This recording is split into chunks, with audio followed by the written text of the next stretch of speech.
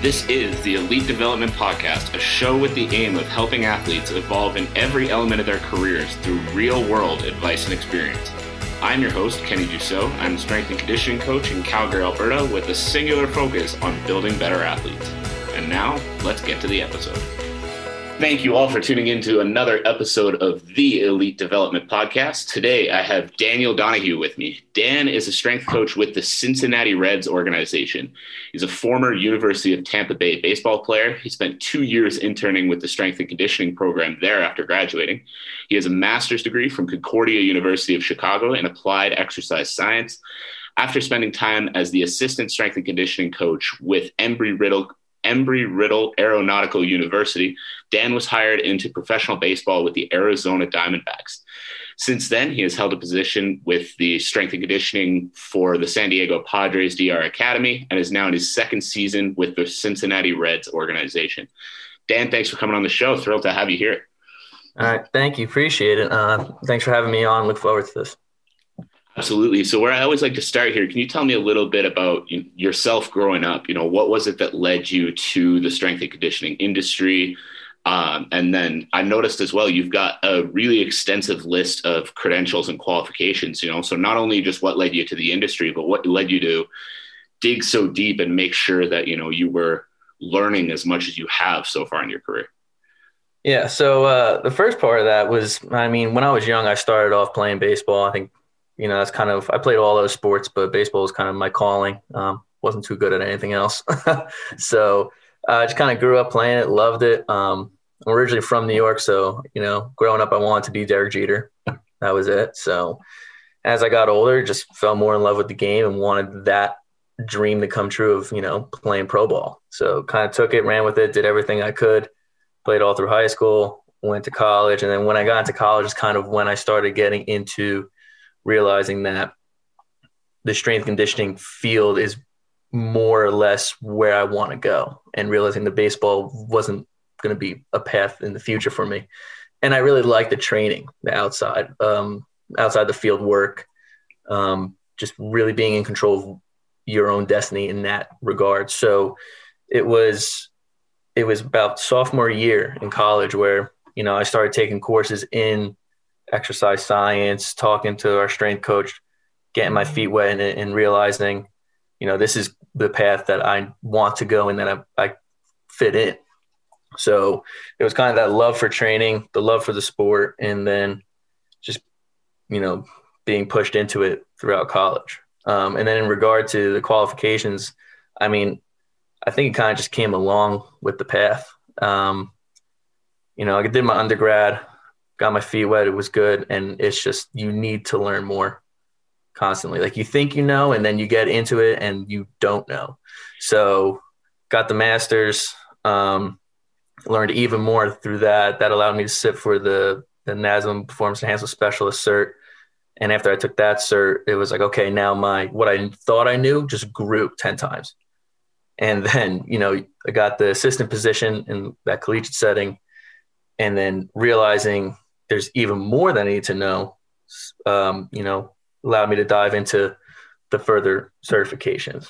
And then fast forward in the D-backs, when I got into pro ball, that was eye-opening. That was like, I need to know a lot more, really, get a grip on what's going on here, because I felt very out of my element. Even though that is my element, that first experience was eye-opening, and it was great. Man, yeah. I think that was one of the biggest eye-openers for me. And, just in the time that I've been in the field as well, like I'm always curious hearing, what got other people into it, because, myself, I was a bit of a weird kid. Like I knew right from sort of 11 or 12 years old that I wanted to spend my life in the gym working with athletes. And like, that's not really a common way to get into this field. A lot of the time it is people like yourself, playing sports throughout and then hitting that point where they realize maybe the path to being a professional athlete isn't going to happen, but this is, a way to stay involved in the field. But I think that was one of the biggest eye-openers for me coming out of university was it's great to understand the anatomy. It's great to understand, how the body works. But if you're actually going to spend your life coaching people, there is so much more to know than just what you're going to learn sitting in school too. So it's cool hearing that you kind of had a similar experience in that way. Yeah. The textbooks, I mean, granted, you do learn a lot, but like you just said, the textbooks really only take you so far. There's a whole nother sector that goes into it. But I think another thing that led me to it was also when I was playing for my own personal playing career, I've had a ton of injuries, and I was looking back now, I thought I was doing a good job training. And I think I put myself in a worse situation than what I thought I was doing. So it's like, I want to give back and help everyone else and be like, hey, do not make these mistakes, because you don't want to end up in a situation where you think you're helping yourself and you're really not giving yourself the best advantage moving forward. So. Yeah. I mean, I think that's a huge one, especially like it's amazing how you can look back at, yourself, whether it's a year before, 2 years before, or 5 years before, and kind of realize that, what you thought was so good at the time, you're looking back with, everything now and sort of going, oh my God, like what was I thinking? Yeah. But I mean, I think, again, that's just a huge testament to, yourself as a person being able to look back and actually reflect on that and realize the mistakes you were making or the things you weren't doing that now, you should have been doing, and to actually grow and learn from your experiences. Right. Yeah, 100%. I mean, you have to be able to evaluate yourself and be humble enough to realize when you make a mistake, or if you don't know, or whatever it may be, just be open-minded about everything. And like I said, looking back, like even in my previous experiences, when I thought I knew a lot, and it's like, wow, I could have done this different with this athlete or this different with this team. And it's just, it's part of the learning curve. It's part of the process. And, you have to be open in order to make those adjustments and move forward. Yeah, absolutely. And so coming back to your experiences as a player, so you said, pro ball was kind of the direction you wanted to go with it, which obviously is the same as a lot of young kids out there that are playing any sport. Can you talk a little bit about, what the experience was like moving from level to level in baseball? So, whether it was the little league to high school to university, what were sort of the big changes you noticed going from those different levels? We'll start with high school, because little league and all that, I don't really remember. Fair enough. But high school was, I think it was probably the age gap. When you go into high school, you're thinking, 14 years old or so, freshman, right? And then you're playing with 18-year-olds. That's there's a lot of adaptation and growth that happens from 14 to 18. So just the speed of the game, the technical side of the game, the playing load of the game. Now you have practice every day. Now things become more serious. I always stress the point of that. It's a game, have fun. That's the main thing. Obviously you need to do well, but you have to have fun. You need to be relaxed. If you don't enjoy what you're doing, then why are you doing it? So, but it does get serious. So it's getting serious at that level. I would say so. Guys that kind of played for fun, they kind of get weeded out. And, as you move forward and then you get into college ball, it's the same factors, because now you go into college at 18, 19, and you're playing with 21-year-olds. Once again, we're 22-year-olds. There's a big gap of how guys and athletes grow within that time period. And also, I would say just the spectrum of players. So, like in high school, you play your conference or division, whatever they call it, from wherever you're from. Yeah. But as soon as you get into college, it's like that population grows. Now it's okay in the Northeast or so, or Southeast, or wherever it may be. And then you start thinking, okay, well, there's players from this country, like the United States. And then you start thinking outside the box, because I played at University of Tampa. We had guys come in from, I think it was Puerto Rico Baseball Academy or something like that. So now you got guys, you're competing with guys from Puerto Rico or other countries, and, exchange students or international students. Like, it's just, the spectrum really grows, and it's eye-opening as, you thought you were good in high school. You were the best on your team, the best in the conference. And then now you go to college and it's like, you're the small fish in the big pond. And, that's a big factor for some guys to swallow, with moving up in levels. And I think you need to handle that appropriately if you want to keep on playing, because it's stressful and it's tough, but that's part of competition. You're playing a sport that, is world renowned regarding baseball. People want to be the best. So you have to adapt to that, realizing, and, put yourself in the best position to move forward. And so for any kid who's maybe moving into the high school level where like the game's starting to get a little more serious and they want to set themselves up to, be able to move through high school and continue on to play in college, what would your best advice be to them to make sure that, stepping into that first tryout, the first camp, they're actually ready to step into that level? What should they be working on now? Maybe if it's that year before when they're about to step in there. The biggest thing, or there's multiple factors, but one of the biggest thing is having that regiment and making sure that you want to do this. You have to have that mentality of you want to do this, you want to be the best. Once you got that mentality, then you're good. Then the work will follow. Right. So now you have that mentality, you want to move forward, this is what you want to pursue. Now you come up with the plan of action, come up with, okay, I'm going to practice X amount of times a week. This is what my practice is going to look like. This is my plan that I'm going to stick to moving forward. Because you're going to have that trade-off between being 14 and an 18-year-old, that trade-off it's going to be there. Of course. And you need to understand that, be accepting of it, and know that eventually you're going to keep working your way to get to that point. But I'd say, having the mentality of that you want to do this, you're committed, you have the buy-in, and then you have a plan of action moving forward and you stick to it. And I would say the game's going to be fast. As soon as you jump levels, there's going to be a lot of different things, but the more practice you can get, the more open-minded you can be about, hey, things may not work out so great in the beginning, but you'll get there. That's the whole point of it. Yeah. You need to adapt. So that would probably be the biggest piece of advice. And then you can dive even deeper down that rabbit hole of what exactly you're doing training, for your practice, into that regard. Well, man, I love that because I think, and actually that brings me to my next question quite nicely. One thing that, I mentioned before we started the recording, one of the big reasons I want to start this show, and I've been thrilled with the feedback I've been getting on this show, is that there are so many athletes out there that, the talk maybe doesn't match the action. Like they come in and they say, I want to be the best in the world. I want to make $10 million a year playing in front of, international audiences in whatever sport it is. But then the actual actions leading up to that have no reflection of the goals that they've set for themselves. So can you talk a little bit about, it's one thing for a kid to say, yeah, I want this. It's a whole other thing to actually back up the fact that you want this. Can you talk about what they should kind of look for? If you really do want it, what kind of actions need to back that up as a kid instead of just sort of being able to say the words?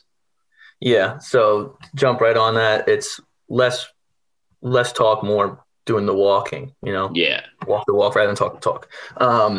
The actions is showing that you want it. Words don't mean anything. I have guys at all different levels throughout my experience, that, yeah, I want this, I want that. But it's like, hey, you're late to lifts. Like, hey, you didn't show up. Hey, what'd you do last night? Oh, I barely got sleep. I was up playing video games or something like that, Yeah.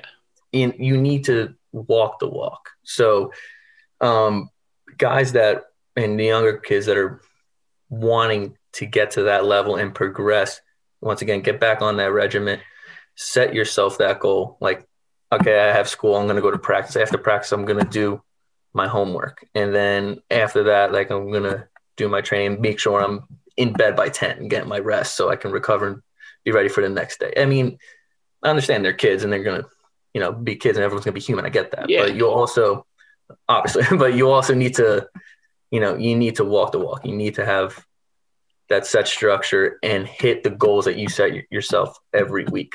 You can't take that. You can't take that. Oh, I have a lift today and I'm not really feeling like lifting, so I'm not going to lift. If it's because you're sore or this or that, like, okay, that makes sense. But if it's just because you don't want to, that one day where you don't do it, there's someone out there that is doing it, that wants to beat you. Well, and I think too with that, even if you're sore, it's easy to kind of go, oh, I'm kind of sore today, I'm not going to go in. It's a whole other thing to go in anyway and then talk to your coach and say, hey, look, coach, like I'm I'm really beat up today. Like, no matter what the reason is, if it was that you got a bad sleep the night before, hopefully it wasn't because you were up all night playing video games. But if it was because you got a bad sleep the night before, it was a tough practice that you just came from, whatever it might be. If a kid comes in and tells me, hey, coach, I'm really sore today. I'm really beat up today. Man, I'll change the plan a little bit. We could still get some work in. We can still progress today. It's just going to look a little different than if you came in feeling fresh. Yeah, 100%. And that's, and that kind of goes down the rabbit hole of the resources that they have and the position that they put themselves in order to, continually grow in their sport and be the best that they can be. But like you said, if for the example of they have soreness and they come into training and like they have a coach or they can have a mentor that says, okay, we're not going to wipe the slate clean. We're going to give you X, Y, and Z this way today. You're still getting work in to accomplish that overall goal. We're not just putting it on the back burner. We're being smart about it. We're taking the right steps, but we're still going to work towards that goal. Yeah. And I think that's a tough part because unfortunately, a lot of the time, I know I see it in our industry quite often, and I'm sure you've run into it as well, where coaches don't really have that ability to adapt. This is the workout today and that's that. So, even if you come in feeling beat up, there's almost that attitude of, okay, well, we're going to make you mentally tough by beating you up more. And like, it blows me away sometimes listening to coaches talk about that stuff and not understanding that if an athlete's already sore and beat up, beating them up more doesn't show that you're tough. It just ruins the progress you could have made that day with that athlete. Yeah. And that goes back to, I've had my fair share of experience of doing that. I've done it to myself because I wasn't educated or understood of course actually how much more damage I was doing. But, that kind of goes to my point of, I think as an industry, we need to really start, and I think we have, need to really start stressing the importance of recovery, rest, sleep. Like, yeah, it sounds funny, but it is a main component of everything. I think we got down the, hey, you need to work hard. Hey, you need to get after it. Hey, you need to be on a regimen. And that's great. But then now we're missing the whole other side of the spectrum. And I think it happens a lot in the younger population. And it's no one's at fault. It's just, they haven't had the experience. They don't have the education, and that's why we're in this field. That's why I'm here. Like, that's why I understand it now. But back then I didn't understand it. I thought, okay, I'm tired. I'm this, I'm that, but I'm going to keep working harder because, that's going to make me better. I'm going to be strong. I'm going to be tougher that way. Yeah, of course. And I mean, to be fair, like it is easy to kind of forget, even for myself now that, yeah, I might understand that now, but even coaching, there was definitely times where I've pushed a kid harder and then realized after, hey, that probably wasn't the right way to go. So, it's an ever growing thing. Absolutely. But, hopefully we can keep making those changes in our industry. Yeah. Yeah. 100%.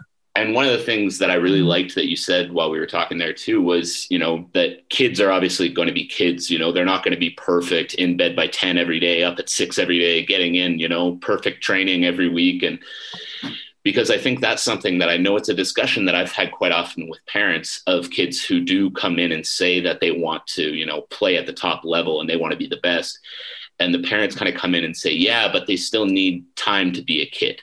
And on the surface, I get that. But at the same time, I feel like there's a point where if you have a goal of being in the top 1% in the world in your sport, well, maybe your 14, 15, 16-year-old life shouldn't look exactly like your friends who have no, ambition to play further in their sports. And, can you talk a little bit about, how kids can maybe look at finding that balance of just being a kid and working towards that future in sport? Yeah. So, and it requires a lot depending on the age, but it requires a lot. I think it comes down to like time management. So back to what you just said, like the like that 1% of kids that really want to make that top tier level and have that ambition and goal, that same 1% and that same person or athlete will have the time management and mindset that, hey, I do want to be in bed at 10 every day. I do want to wake up at 6. Like, I want this. You're not going to, some other kids, they may be on the cusp of it and they want it, but they're not sure. And it takes a little bit more time for them to do that, which is fine. But, it really feeds off of them even at that age. But in terms of balancing, you know, you can say work-life balance, you know, because eventually it does become kind of a job, and taking up time in your schedule and everything. I think it's kind of hard for me to talk about because I was like that 1%. I was all about getting after it. So, I mean, but you just have to figure out what's going to, I think the biggest question when I was doing it, what's going to help me get to my goal and where I want to be. Not this week, not next week, but where do I want to be when I'm 21? You know, do I want to get drafted before college, after college? You know, do I want to go play college ball at a high level? Do I just want to be the starter in any college program? You know, what is going to make me or help me get to that point the fastest or the most appropriate? So is it like, hey, all my friends are going to go hang out this weekend? So it's like, hey, do I go hang out or do I have practice this weekend? Like, do I just, you know, do my workout and go to practice? You have to weigh those options. But I think it is important, obviously, for them to have, you know, the I guess, kids side of life. Yeah. Like, you know, hanging out, doing this, doing that. But it's also, you know, ask yourself the question of, is this going to help me moving forward? Most of the time, the answer is no. So sometimes you're going to say yes when it's no, but that's fine. But as long as you're saying, you know, I'm not going to do this because it's not going to help me, I'm going to stick to my regiment more often than not, then I think you're in a good spot. Well, and I think a lot of that too comes down to, you know, self-awareness and honesty, because I know that there are some kids, like, I remember it was really eye-opening when I was watching the Last Dance documentary when it came out, like the story of Michael Jordan with the Bulls, and they were talking about Dennis Rodman, and you know, there was one point where Rodman was looking to go off to Vegas for the weekend, and Michael Jordan was saying, you know, like, we can't let him go. Like, if he goes, he's not coming back. You know, like, we're not going to have him back by the end of the weekend. And I remember the discussion basically being like, you know, a guy like this, you need to let him go a little bit wild, but when it comes to playing and practicing, he's always there and he's always ready to go. And it made me sort of think, you know, not every kid can be handled in that same regimented way. Like, there are some kids that do need to let loose a little bit every so often, but as long as you keep the priorities in your head of, yeah, I'm going to go off and have fun, but I'm not going to do anything that's going to jeopardize the fact that I have practice, you know, Sunday at noon and I have a game, you know, at this time next week. So to be able to kind of find the balance for yourself that's going to work between being able to let loose, but also making sure that you are 100% ready to go every time it matters. Yeah, 100% agree. I mean, you know, everyone's different. And going back to the beginning of the show, when I said, you know, the textbooks can only teach you so much, and then the rest you learn during your experience, like being in pro ball, you know, that experience of learning players and learning your guys, it takes a while and it takes time to be with them to understand, like you just said, there's some, you know, I've worked with some guys that, you know, it's not the most ideal of getting your 8, 9, 10 hours of sleep and being on that regiment, but they show up to practice every day. They show up to lifts. They play hard. They're doing well. It's like, how do you, you know, like, back to your point, you can't really explain and say like, hey, you can't do this. It's not going to work. It's like, yeah, but it works for him, you know? So you have to have that feel of what works for that athlete or that player, what they can and can't do, and what you kind of, where you need to put the bumpers up. I call it the bumpers, but where you need to like kind of guide them. You know, if a guy's more in a regiment, so for example, myself, I need I need schedule, I need times. That's how I work. Yeah. You know, if I don't have that, and I'm kind of lost, right? So for a guy like me, you know, if I'm working with myself and I'm a strength coach, it's like, hey, you know, I need you here at this time. You know, give him the exact time. Expect that. But a guy who doesn't need that, it's like, hey, you know what? You need to come in and get your work done before this time. Give him that cushion, if that makes sense. So it's just adapting to the personalities, and there are a ton of different personalities. Yeah, absolutely. And I mean, I like that, just, you know, that finding the difference of kind of giving the cushion of, you know, I need you here before this time to get the work in. Because, you know, I do think there is something to be said of, like, if you have a Dennis Rodman type, for example, if you try to keep them on that direct schedule of everything is exactly at this hour and has to be done exactly this way, you're probably going to hurt more than you're going to help. Like there, guys like that won't respond to that. And if anything, you're not going to help them by trying to push them harder in that direction. You're probably going to piss them off, make them unhappy, and make them not want to be there anymore.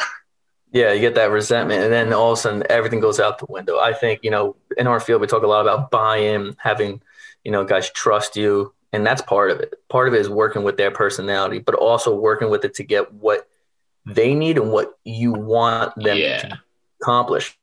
So it's tough, and like I said, it comes with experience. I think I do a great job at it, but there's times where I've messed up, and it takes once again being open and honest about, like, there's a couple examples where I've really, I pushed too much, and it's like, now the guy doesn't listen to me. It's like, oh, now I got to start all over again. But having that guy, or I say guy, the athlete, buy in and trust you and be willing to work with you makes it a lot easier to get certain things across in terms of training and what you're trying to accomplish and trying to make them do. Like if a guy hates conditioning and you're trying to get him to do some extra conditioning because he needs it, now you have a little more pull with, if it's like, you have that relationship, you got that trust, you got that good working chemistry. Yeah. And I mean, I think too, the big thing, like, we're talking about handling people in different ways and all of that. I think the big thing, especially when it comes to, our field in the strength and conditioning side, is you can kind of let that go unless it's actually affecting their performance, especially when you get into those pro levels like yourself.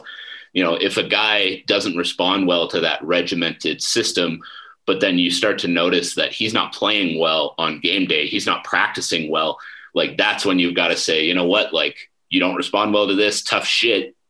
If you want to stay on the team, now you need it. Yeah. And that's where the multifaceted approach comes in, where, you're at your affiliate and you got your manager, your hitting coach, pitching coach, bench coach. Like you have a lot of other authority alongside of you working with you for the same goal for that athlete. So, I've had experience where I had to sit down in the office with the manager, the coach, front office, even some higher ups with one player in particular. And it was just, to hit the reset button. Like, hey, this is what was leading up. This is what happened. This is where we need you to be. Here's a plan of action moving forward, and have an open, honest dialogue. Yeah. We sat, and it took a while, but at the end of it, everything was out on the table. Everything was solved. And we had a plan of action to move forward with it. And that's where communication and using your resources comes in handy. And, in that particular instance, it all worked out. Granted, it took everything leading up to it to happen. But, we got to that point. It was all out there, fixed it, moved forward. And, the season went on very smoothly from there. So, yeah, absolutely. And I mean, I think too, like, it's one of those things, like we always tell players that, you're not going to be perfect. You're going to mess things up sometimes, but you got to be able to shake it off and move forward. It's the same thing on the coaching side, right? Like we can't expect ourselves to be perfect either, whether it's, in the gym or even the sport coaches. But as long as we're able to have that same ability to, make a mistake, learn from it, put everything out in the open, not hide anything, then again, you're just going to build that relationship with the players even better. Yeah, exactly. I mean, a quick little story. I was at spring training and I miscounted. We were doing a conditioning test and I miscounted the reps. And so I made the player, he had to run like an extra one. And it was a very tough conditioning. And we sat down as a staff and we went over it and they were like, you're wrong. Like you messed up. And I was like, no, did I? And then went over and I was like, yeah, I messed up bad. I went and I found the guy. Mind you, I don't know him. I'm new to it. Like I had no idea who he was. I went up to him and I apologized and I said, look, I was very wrong. Sorry for making you run extra. We all know like this is what your score was because we timed it throughout the test and, just owned up to it. And, ever since then, I've had a great working relationship with him.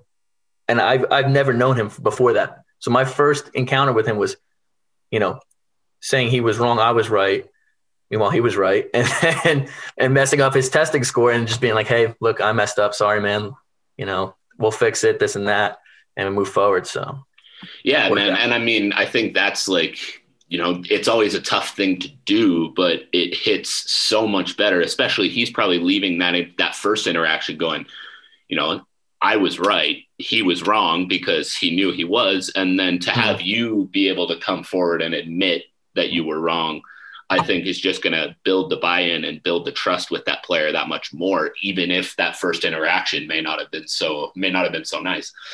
No, it worked out. It was just once again owning up to it, man. I mean, you're not above anyone. You're not special. You're not, you're just another tool to help these guys get where they need to be. Same way the field coaches are their tool for skills and everything. Like, you're giving them as much as you can using what you know to help them in this sector of their career so they can move forward to accomplish what they want.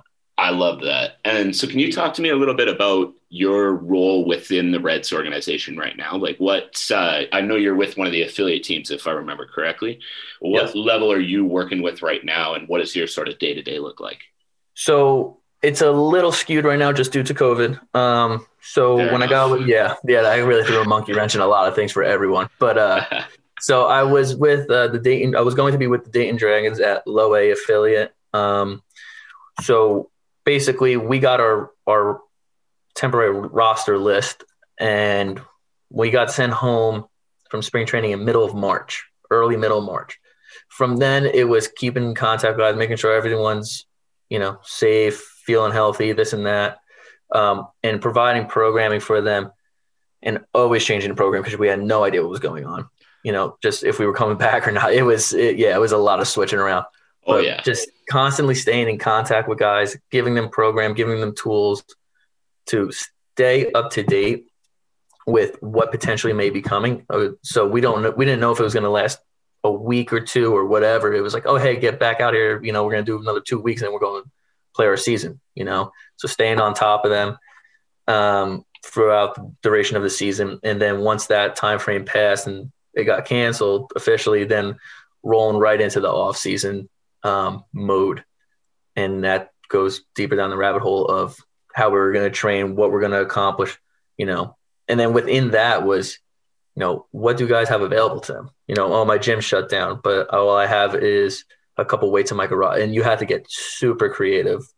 And it was very challenging, but without COVID, my role is, you go to your affiliate and you're with your team for the entire duration of the season. You travel with them on the road, at home, and you're, running all their lifting, conditioning. You're working with your athletic trainers, your coaches, and working out as one cohesive unit to keep these guys progressing, keep them healthy so they're on the field playing, obviously, because if they're not playing, then that ruins everything.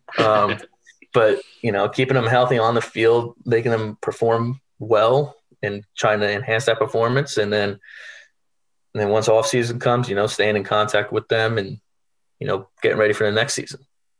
Yeah, absolutely. And so one thing, like I've said already, the real reason I want to start this show is trying to figure out what it is that allows athletes to succeed in professional sport compared to those who maybe fall off before. And because, as we talked about, there are a lot of kids out there that think they're going to pick up a baseball bat and just start hammering home runs until they sign $1 million contracts in the pros.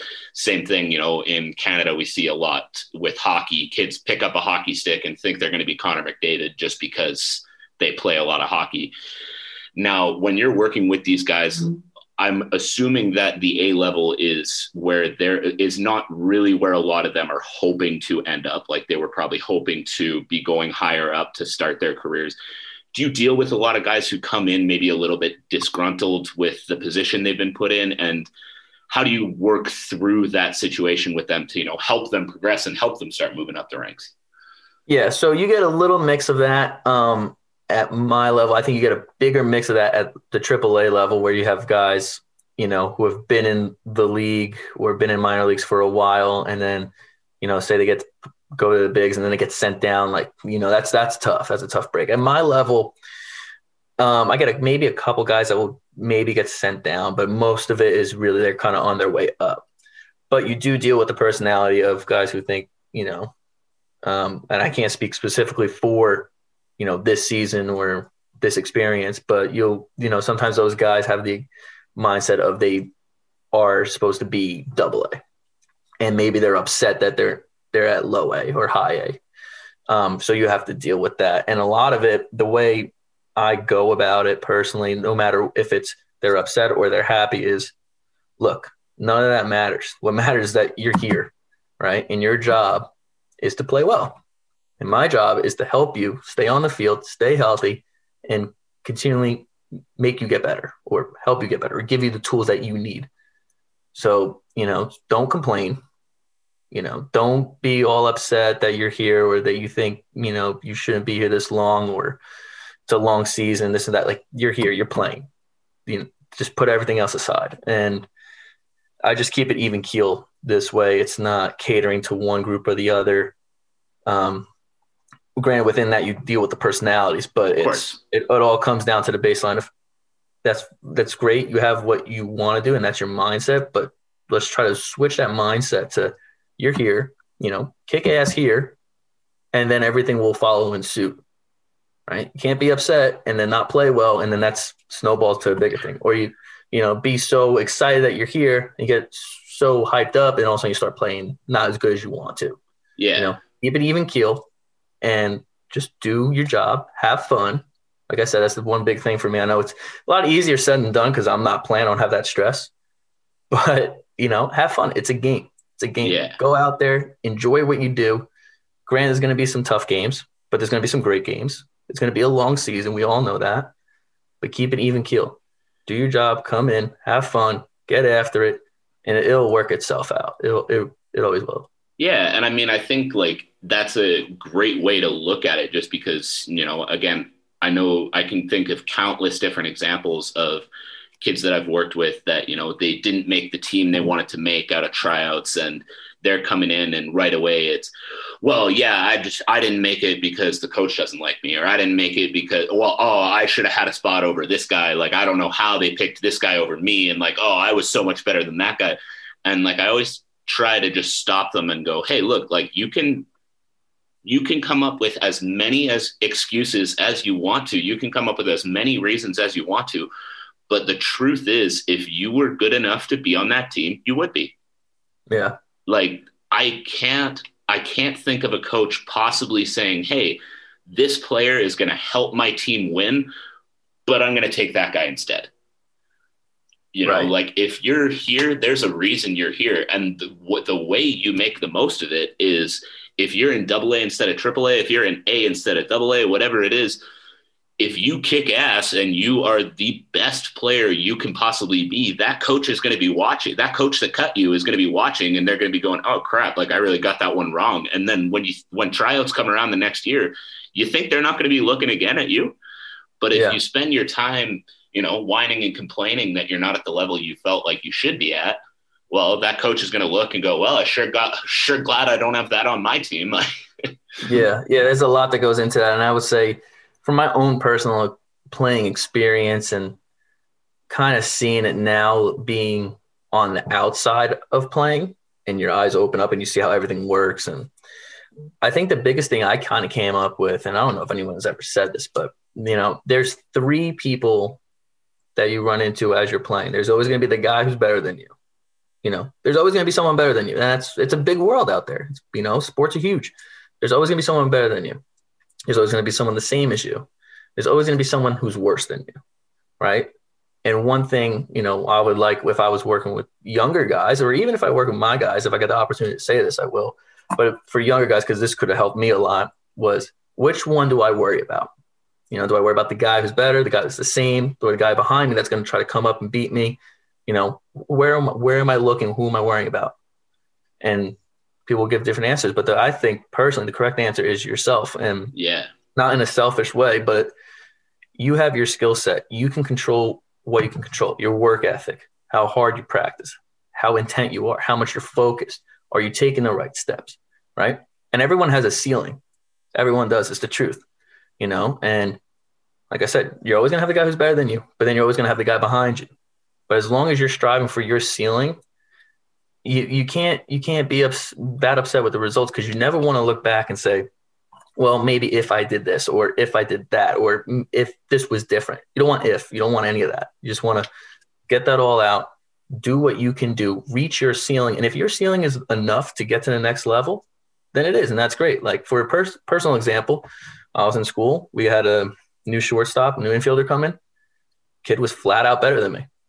Did I work hard? Did I do this? I think I did. Not that the kid didn't work hard. He worked hard, but I busted my butt, but it's also like he was flat out better than me. And sometimes it happens, and you got to tip your hat to it. Sometimes it happens, but I can look back and say, well, if I tried harder, if I stayed extra and took extra reps, I don't look back and say that, I gave it my all. I reached my ceiling, and that's what it is. So that's that's for the younger guys out there, I think, and even maybe the older guys, because you get caught up in looking at your competition, worrying about so much that you can't control. You're wasting energy, you're wasting time, you're wasting thoughts. Don't worry about that. No, I love that. I mean, I think, again, it comes to that self-awareness that I mentioned earlier, that it's like, it's easy to kind of look at yourself and go, yeah, I want to play pro, and yeah, I'm doing all this stuff to help me get there. But just really look in the mirror and ask yourself, like, are you really giving it everything you've got? Because even if you're, whatever level you're at right now, you might be the best kid on your team, the best kid in your region, whatever it is. Like you said, it's a big world out there. There's going to be a level where all of a sudden they've got kids from, other cities that are coming in and competing against you. They've got kids from other countries that are coming in and competing against you. And right now, wherever you're at, are you doing what it takes to beat those guys, not just what it takes to be the best where you're at right now? Because you are going to hit that point where you're the small fish in the big pond instead of the big fish in the small pond. Yeah. Yeah. I think that leads to my other point of what's it called? Knowing your strengths and your weaknesses. Yeah. And everyone talks about, you make your strengths stronger, your weakness, your strengths. What happens at the elite level and with these big league guys and guys who are on their way to the big leagues and really doing well in minor league ball, their strengths they are the best at it. Yeah.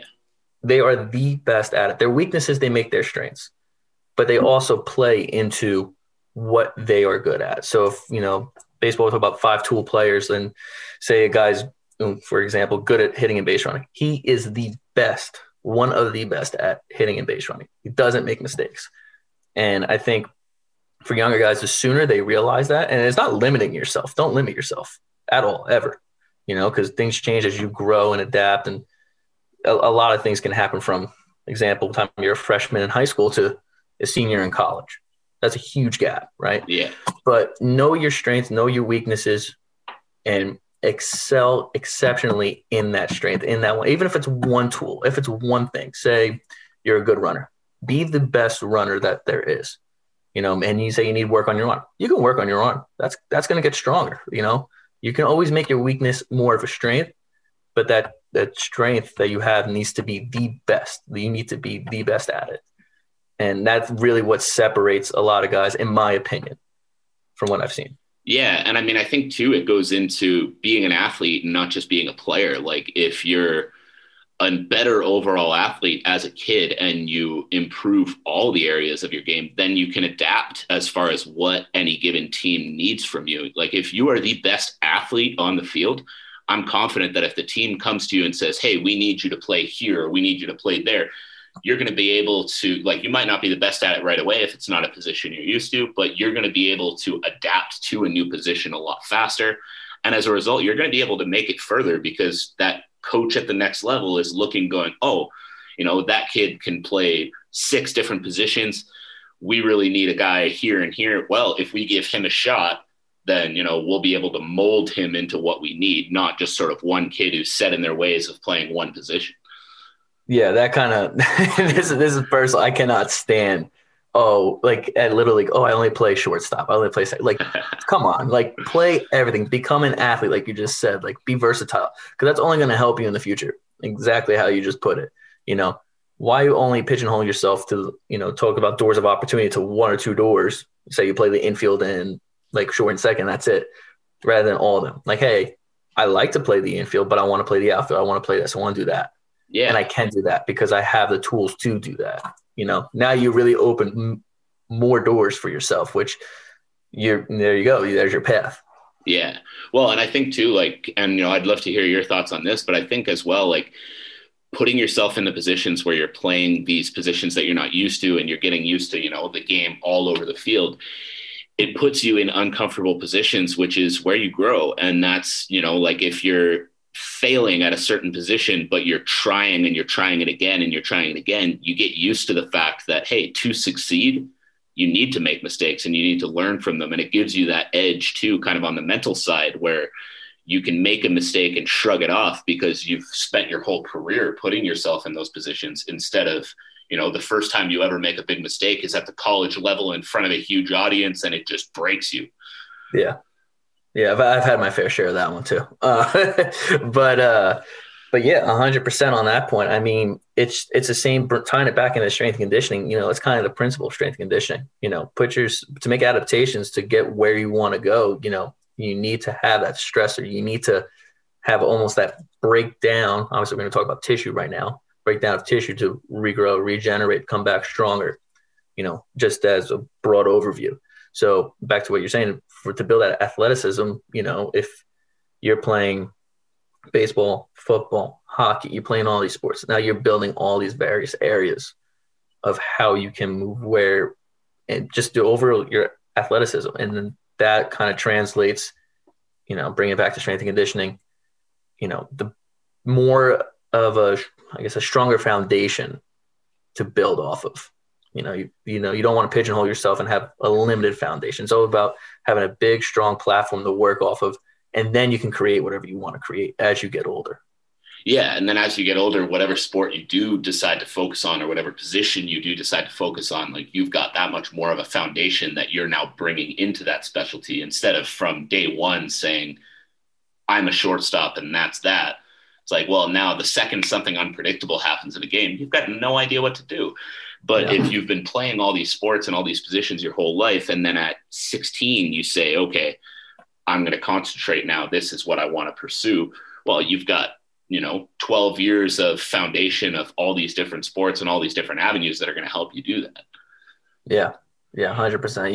You have to have doors of opportunity in terms of talking about career longevity or pursuit of a career and moving up the levels, but also physically, building that foundation. So when you're going from freshman to college, those 4 years, are you giving yourself the best opportunity for when you get into college? And then same thing when you're in college, like, are you giving yourself the best opportunity to get signed? Once you get signed, are you giving yourself the best opportunity to move through the levels?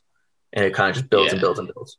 Yeah, man, absolutely. And, one thing that you said just a little bit ago is, between focusing on the guy that's ahead of you, the guy that's behind you, or the guy that's the same, is focusing on yourself and what you can control. I think that's just a critical element of the development of any athlete, because, again, it's so easy now, especially in the world we live in today with social media and all that, to always be looking at everyone else around you, because everyone else around you is so accessible, especially, looking up at what the pros are doing right now and wanting to be like that, and wanting to, kind of jump from wherever you're at now to being that famous player that's playing in front of the world.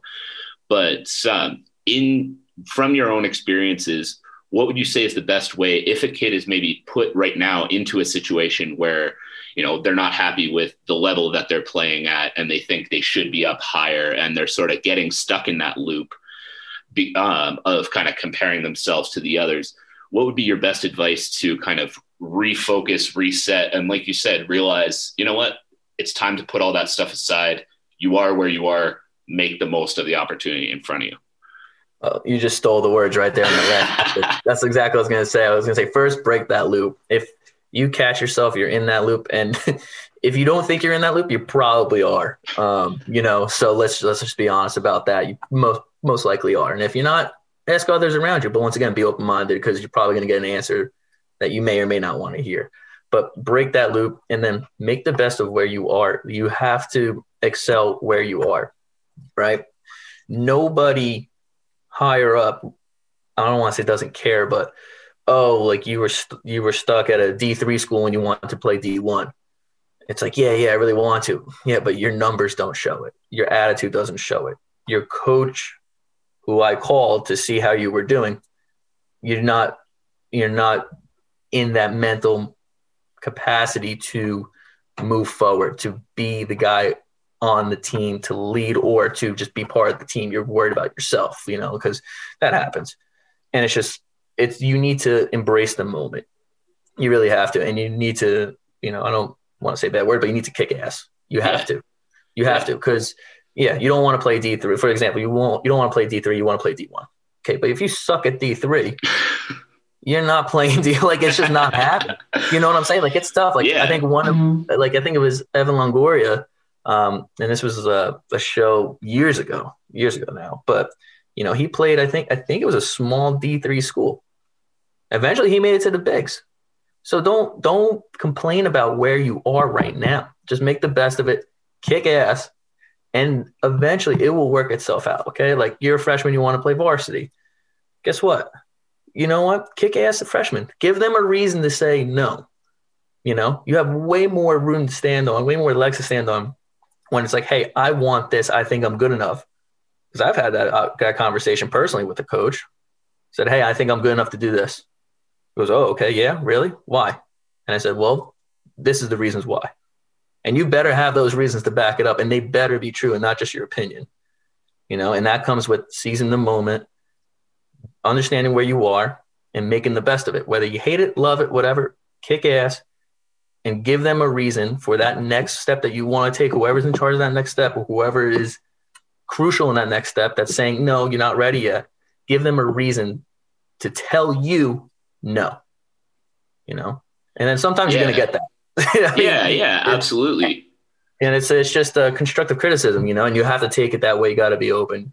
Even in my field, I've had that happen to me. I was like, I think I'm ready for, full-time strength and conditioning job. Okay, why? And I said my reasons, and it was like, well, no, you're not, because of this is why. And it's like, yeah, it was, it hurt, but it was like, it was brought to my attention that I need to work on these. And guess what?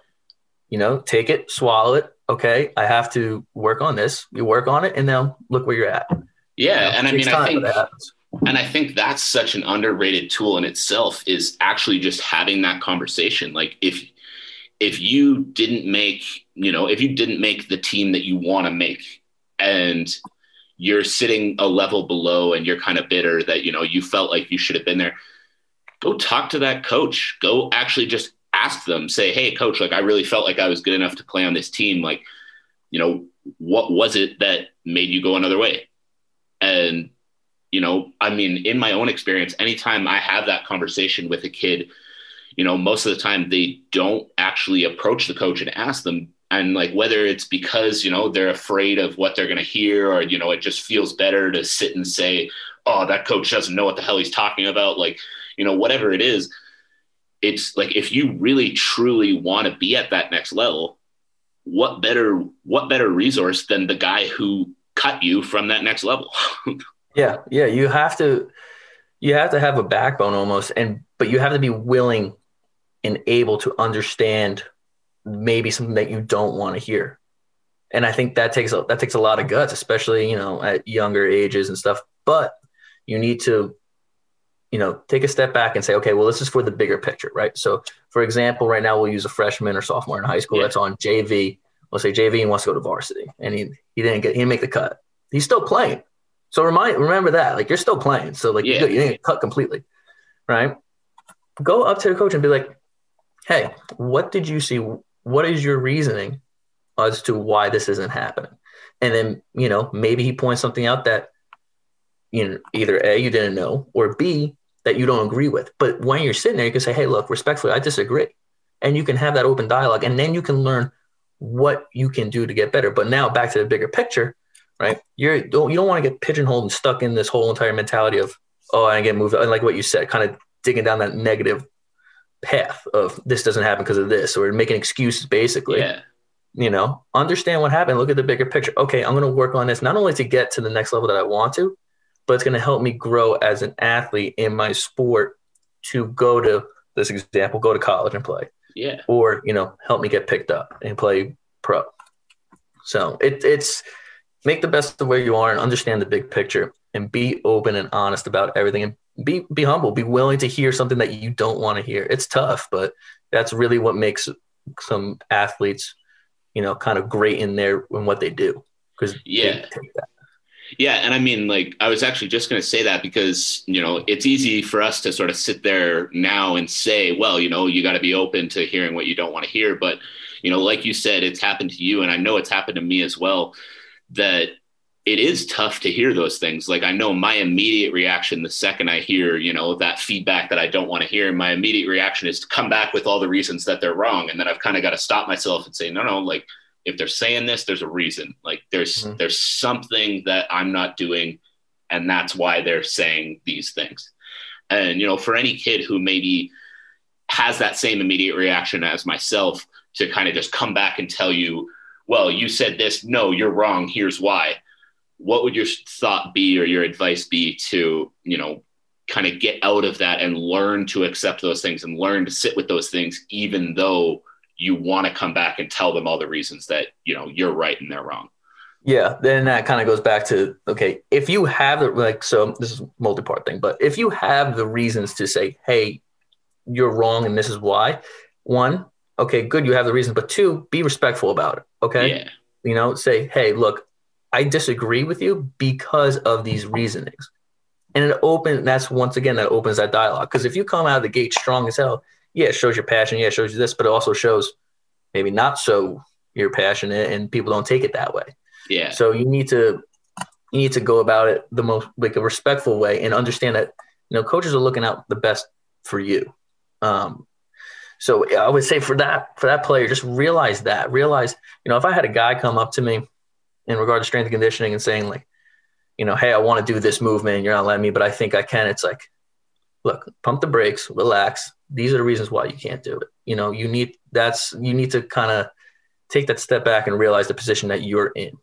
You may think you're right and you may quite frankly be right, but there's something missing. There's a reason as to why things aren't going your way. And since we're talking about it, if you're the guy coming out saying, no, you're wrong and I'm right, and maybe you do play well and this and that, maybe it's your attitude, bro. Like maybe you need to check yourself, honestly, and that happens. You can be a great player, but once again, going back to personalities and everything, it's, you need to be a good, open, honest person. If you're kind of stuck up and that headstrong, it's kind of tough to work with. And a good presence on the team too, I think is a really overlooked thing. Like you could be a great player, physically in the game, but if everyone in the locker room hates you and, you're this arrogant guy that's always, crapping all over what everybody else is doing, I mean, most teams aren't going to want you, even if you are that standout guy, right? Because if you play well, but it's making everybody else miserable, then, you're not really the guy that anybody wants in the locker room. But I really like what you said there about, about having those conversations with the coaches and being able to kind of just, sit back and take the feedback because, as much as it's uncomfortable to hear, especially for any kid who wants to make it professionally, like you think it's not going to be uncomfortable to pull out your phone after a game playing in the major leagues and read those thousands of comments about, that mistake you made or this or that you did. But like, you need to be able to hear it from the right people and sit with it and understand that, you're not perfect, but here are the things you can do to get better. But also what you said about, coming back if you do disagree, it's all about how you disagree as well. I couldn't agree more. If you come out of the gate and it's, no, you have no idea what you're talking about. Well, that coach is not going to respond to that positively. But if you come out and you say, well, look, I hear what you're saying, but I really feel, A, B, C, and D, then they're actually going to sit down and have a conversation with you. Like coming from, the strength and conditioning side, again, there's nothing I like more than an athlete who wants to learn more and wants to understand and wants to have a discussion, but if you're going to, again, like you said, if an athlete wants to do a certain movement and you say no, because, and you lay out the reasons, and then they just kind of go off and bitch and moan about it, that's not productive for anybody. But if they're asking you questions and they're trying to figure out, okay, what do you need to see from me in order to get me to that step? Man, that's awesome. That shows me you want to get better. You don't just already think you're great. Yeah. And that it goes a very long way, it, especially when I was working with the younger populations, even in baseball, like when I was in the Dominican Republic, there was young kids there, 17, 18 years old, their first pro experience.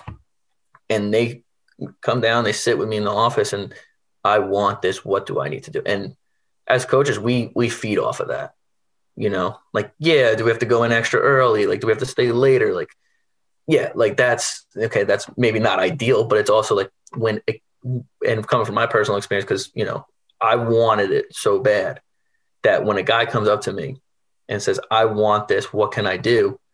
Hey, here, I'm an open book. Use everything I can offer to you.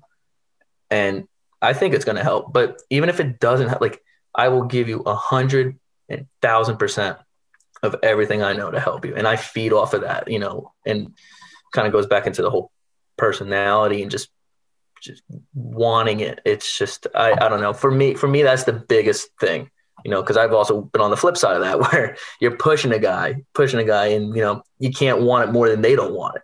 Yeah.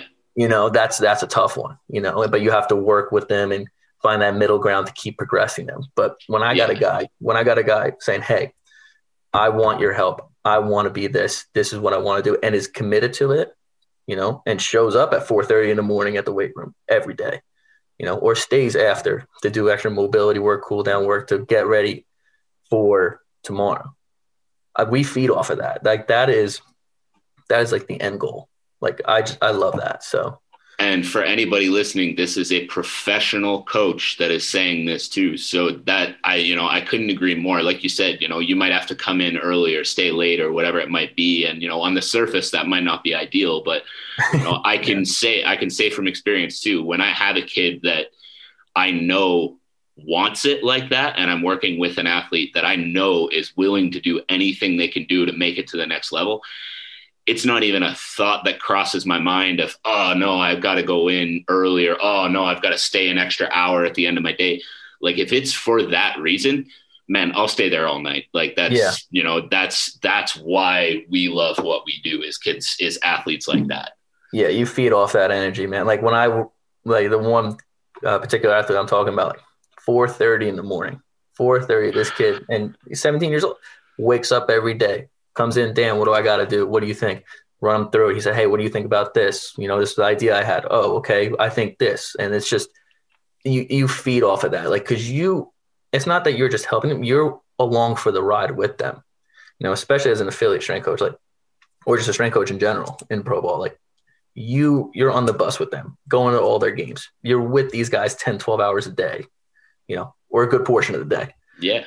You start building that relationship. You understand where they come from and why they're doing it. You get way more invested than just, hey, here's the paper, here's the exercises from, the screens that we did, and this is what I think is going to help you accomplish this goal that you have. It's way more in depth, and it's not that cut, dry, and simple. And it just, when a guy really, really wants it, for me, it kind of hits deep, because I was once that guy, and that's why I got in this. Well, man, and I mean, I just want to reiterate that one more time for the kids in the back who say they want it and say that, this is the career they want. This is a 17-year-old kid that shows up every day at 4:30 in the morning. That's not waking up at 4:30 in the morning. He is there at 4:30 in the morning. So for the kids that say, they don't have time to train, they don't have time to do this or that, you do. Everybody's got the same 24 hours. It's just going to completely depend on how badly you want it and what you're willing to do. I love hearing stories of kids like that. That's, that really shows the kind of kid that's going to be successful at this kind of level. Yeah. It also goes into, back to what we said, the time management. Like you said, everyone has the same 24 hours, right? It's also, hey, like, I'm grinding all day in school, and then after school I'm grinding. I don't get home till 12, and I can't get up at 4. Like, okay, we get that. We understand that, but it's also like, for that time, say for 4 hours, you're not really doing much. You're wasting time. So it comes back down to time management. But like you said, everyone has the same 24 hours. It's just a matter of how you use it and how bad you want it. And that's the other thing. Like, as I've gotten older and being in this field, you see through, excuse my language, you see through the bullshit of, no, I really want it. It's like, once again, you're late. Oh, you showed up this day. Oh, but you're a little late this day. It's like that one example I'm talking about with that one dude, he every day, consistently, every day. And then that also allows us as a strength coach, when he comes in or when I can tell he looks sluggish and tired, it's like, hey, bro, you know what? Let's alter something. Okay, tomorrow, get in, stay in, get some sleep. We'll go recovery day. We'll tweak this, tweak that, and we'll get back on track. Because it's a long season. You're gonna have bumps and bruises along the way, and you gotta, bounce around that and figure it out to keep that guy going. Yeah, absolutely. And I mean, I think too, like we've said it a couple times through the past hour and a bit, is like kids are also going to be kids. Like I fully understand that there are going to be kids who, like if, especially for 4:30 a.m. workouts, are going to sleep through their alarm once or twice, like mistakes are going to happen. But I think the important thing to reiterate is, those mistakes can happen, but you don't make it a habit. If you sleep through your alarm the one time, well, next time, maybe set a second alarm, make sure that you're getting up. It's like, if you really want it that badly, you don't have to be perfect every single day, but you're always trying to take that next step, get that one step better than you were before. Yeah. That's your actions speak louder than words. That's what it comes down to. If I see that you're doing the right thing or you're trying, that's all I ask, honestly. You may suck at a couple things. Like you may not be good at this movement. You may struggle doing a couple bouts of conditioning, but as long as you try, you give me 100% effort, you give me 100% intent, you're focused. That's all I ask. I had another example with another player, can barely do a push-up, can barely honestly walk and chew gum. And it happens, but somehow he can throw a baseball. It's unreal. I don't understand. I'm perplexed on that. That's just baseball sometimes. But, it's just, but they want it. And that's all I ask. Just try, give me 100%. And that's all you can really do. And I don't think that's too much to ask for, because once again, that goes back to control what you can control. And that's 100% in your control. And the preparation and the attitude, I think, are the two that you can control more than anything. And if you focus your energy and you focus your energy there, well, then the results in the game speak for themselves. Like the kids who prepare and the kids who come every day wanting and willing to give everything they've got are the ones that, it might not be today, it might not be tomorrow, but they are the ones who are going to push through and succeed. Yeah. And just speaking particularly to baseball, it's a grind. It's a lot. As you get through look at MLB, it's 162 games. Like that is a long time. That's a lot. Travel, outside stressors, environmental stress. Like there's a lot that goes into it. So the quicker you can build that foundation and,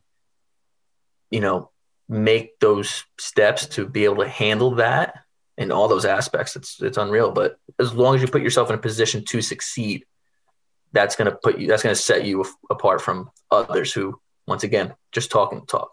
Oh yeah, I do this, I do that. Man, absolutely. I mean, I couldn't agree more. I think as much as it's a simple concept to kind of end off on, I think that is really the biggest one that I hope anybody can take away from this interview is it's the actions more than the words. Like you can say anything you want to say, but if you're not actually walking the walk every day and backing it up, well, again, it might not be today, it might not be tomorrow, but the success you might be having right now is going to fall off if you're not actually walking the walk. So just before we do wrap up, Dan, I can't tell you how much I appreciate you taking the time to come on the show today. Like there's been so much good insight already. I feel like I could talk to you about this stuff all day, but is there anything you feel like we've missed? Anything you feel like we haven't really touched on as much as we maybe should have, or anything that you really hope that, if kids can take anything away from this interview to apply to their own athletic career, what would it be?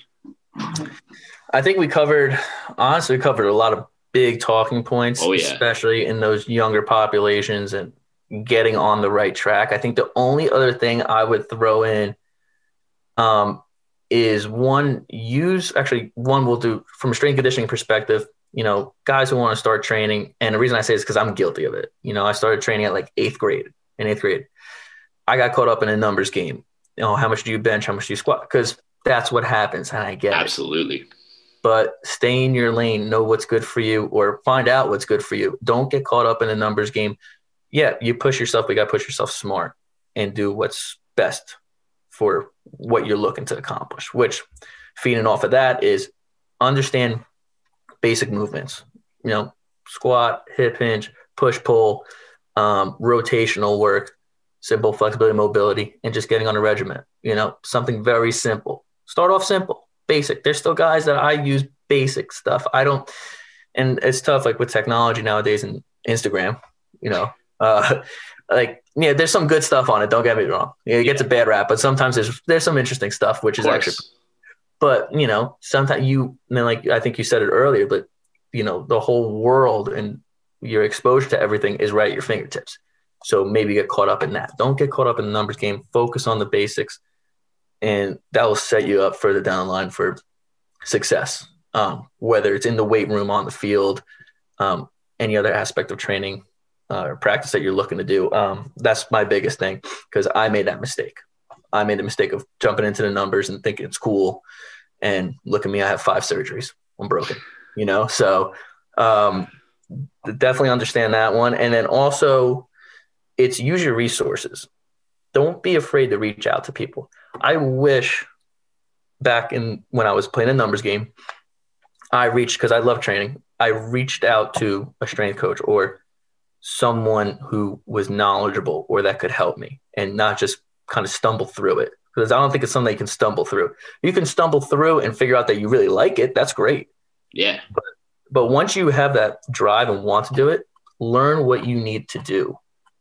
Reach out. Don't be hesitant to reach out. Yeah, someone may not get back to you, but we will get back to you, Yeah. So if someone contacts me, maybe I don't get back to you for a couple of days. I don't know. But I will get back to you, because I think I can speak collectively. I'm not sure, but I'm pretty sure we all are in the same position of, we do this because we want to help. We want absolutely to put everyone in that position. So don't be afraid to reach out. Use your resources. If you don't have resources, research and find it out.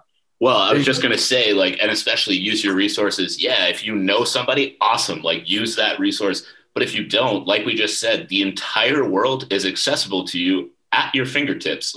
You can pick up your phone, find strength coaches on Instagram. You can find them on LinkedIn. You can find them pretty much anywhere. And like you said, it might not be right away, but most of them are there and will get back to you with questions. Exactly. And if you think it's out of reach, when I was coming up and trying to get into the field, I thought it was maybe out of reach to contact major league strength coaches. And it's not. Some, they're busy, obviously, but they got back to me and they're more than willing to help, and I'm sure the same with any other field. So, don't be afraid to send an email, take a chill, make a phone call, something, get the information that you need to get so you can set yourself up for success in your career. Man, I love that, because I think, again, it just shows that deliberate practice of, if this is something you really want, you've got to take anything and everything you can into your own control. But even just to add one extra little step onto that, when you're reaching out to, these major league strength coaches or anybody else you're finding that could be a good resource, don't give up. Because if you do reach out to 1, 2, 10, 20 and don't get any answers, I'd be surprised if you don't get any by the time you've reached out to 20, but there will be one who's going to get back to you. And so if you give up after not getting an answer from the first 2 or 3 people, well, you're going to miss out on a great resource. You never know. It could be the 4th one, 5th one, 6th one that you reach out to that gives you incredible information that sets you right up. Yeah. And that's for all aspects. I bring it back to strength and conditioning because that's what I do. But, of course, even sport coaches or anyone that you want to learn from or you think that can help you, reach out. Don't find that resource, use it, and, grow off of that. Well, and one thing I know I've told to a couple of hockey players that I work with right now that are, the midget age trying to move into junior hockey, I've told them, I was find those coaches, find the coaches that are at the level that you're hoping to be at next year and say, hey, look, I play, midget AAA here in Calgary right now. I really want to be in the WHL next season. What do you need to see from me? What's gonna allow me to make that jump? And, first that's going to put some eyes on you, because if that coach reads that message, then they see, this kid really wants it. Well, they're going to come looking. They're going to come to your games. They're going to send somebody to your games to take a look at you. But also, even if they don't end up taking you, you're just giving yourself more information on what you need to do to make that jump so that somebody else another scout that's coming to one of your games says, wow, that kid's really improved this year. We should give him a shot.